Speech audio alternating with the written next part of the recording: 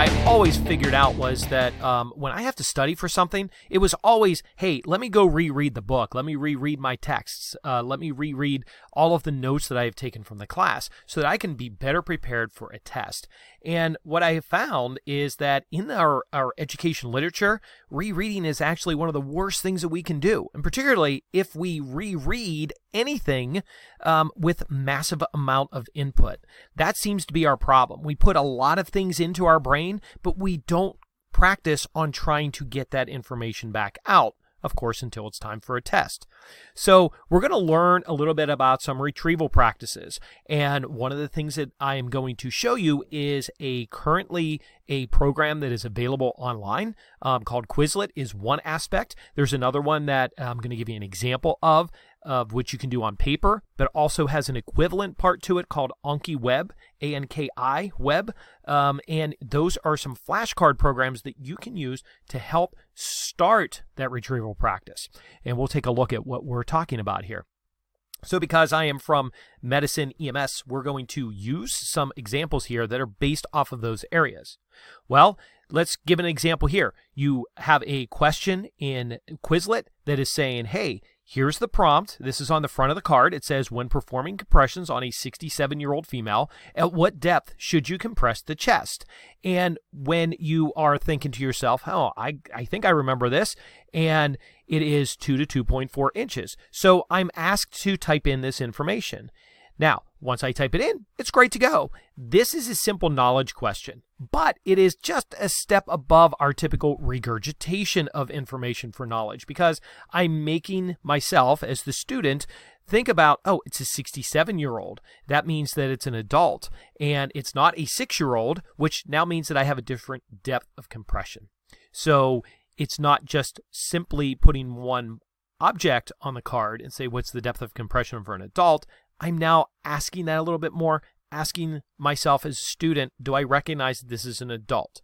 Because now that's how I would be doing CPR on somebody in the real world. I would not say, oh, excuse me, are you an adult? That's not what I would ask. I would have to assess them to determine whether or not they were an adult. Let's take a look at another question. So another question I may put on my card could be, during a cardiac arrest, what is the dosage of epinephrine?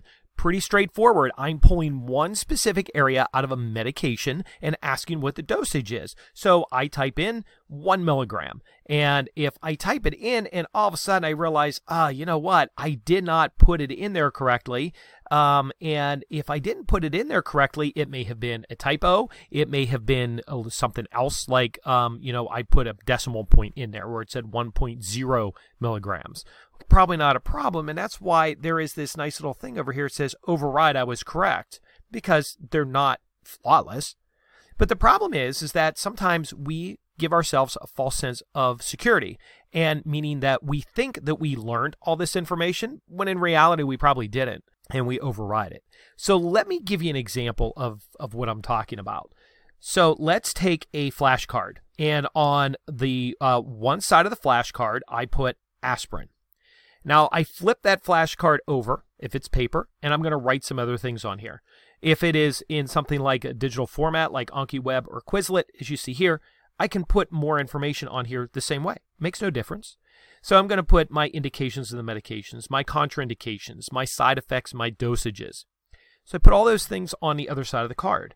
When I do so, I then shuffle up all my other cards, and I pull up and I see, aspirin.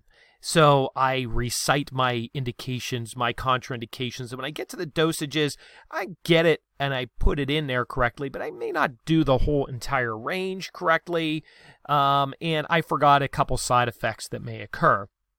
So when I flip that card over, I've noticed that, and I go, you know what, I'm okay. It's the same thing as overriding. And now we have this false sense of security because you didn't get it 100% correct. What you can do, put my flashcards in a pile. And this day, I'm going to really assess what's going on. By the way, I can do this with the electronic versions as well. So I pull up aspirin.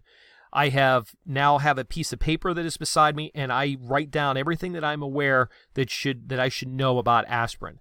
And when I'm done, I flip the card over, and I now compare the answers that I placed on the flashcard earlier to the answers that I have now just written in my paper. And I am now giving myself a grade, A, B, C, D, or F. And failing is not a problem as long as you recognize where your problems are at, right? You can learn from it. Well, the reason that you are grading them is you put them into different piles, and those that have the lower grades, such as a C or D or an F, are the ones that you're going to have to make as a higher priority. Those that are A and B, still going to have to review, but they're not going to need to be reviewed as often.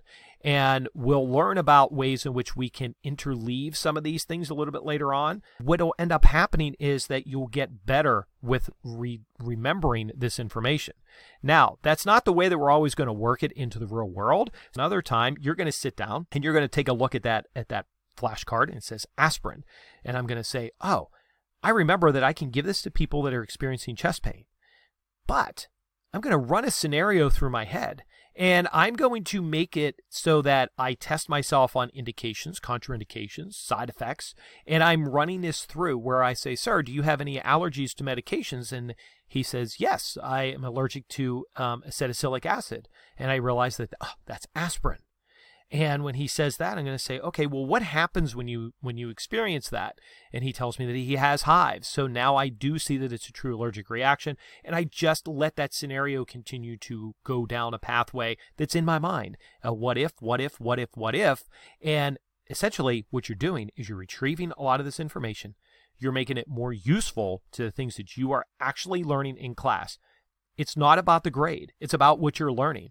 You are learning this information, yes, for a test, but you are learning this information for your success in life and in your career. Hopefully this was a good tip for you. Keep checking back, and we'll see you soon.